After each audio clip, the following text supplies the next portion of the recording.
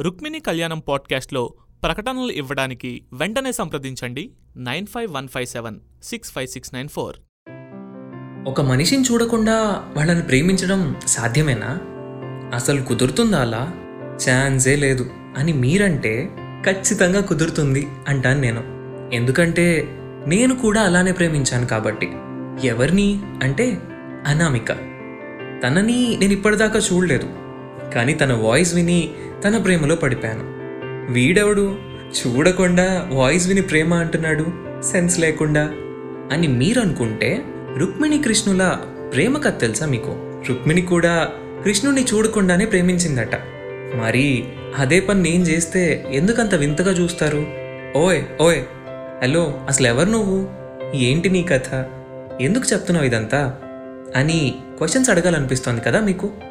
సరే సరే, ఇంకా ఎక్కువసేపు మీ బుర్ర తిన్నాం. వీటికి మీకు ఆన్సర్స్ తెలియాలి అంటే ధ్వనిపాడ్కాస్ట్.comలో రుక్మిణి కళ్యాణం సిరీస్ వినండి. విజిట్ ధ్వనిపాడ్కాస్ట్.com. రుక్మిణి కళ్యాణం పాడ్కాస్ట్లో ప్రకటనలు ఇవ్వడానికి వెంటనే సంప్రదించండి 9515765694.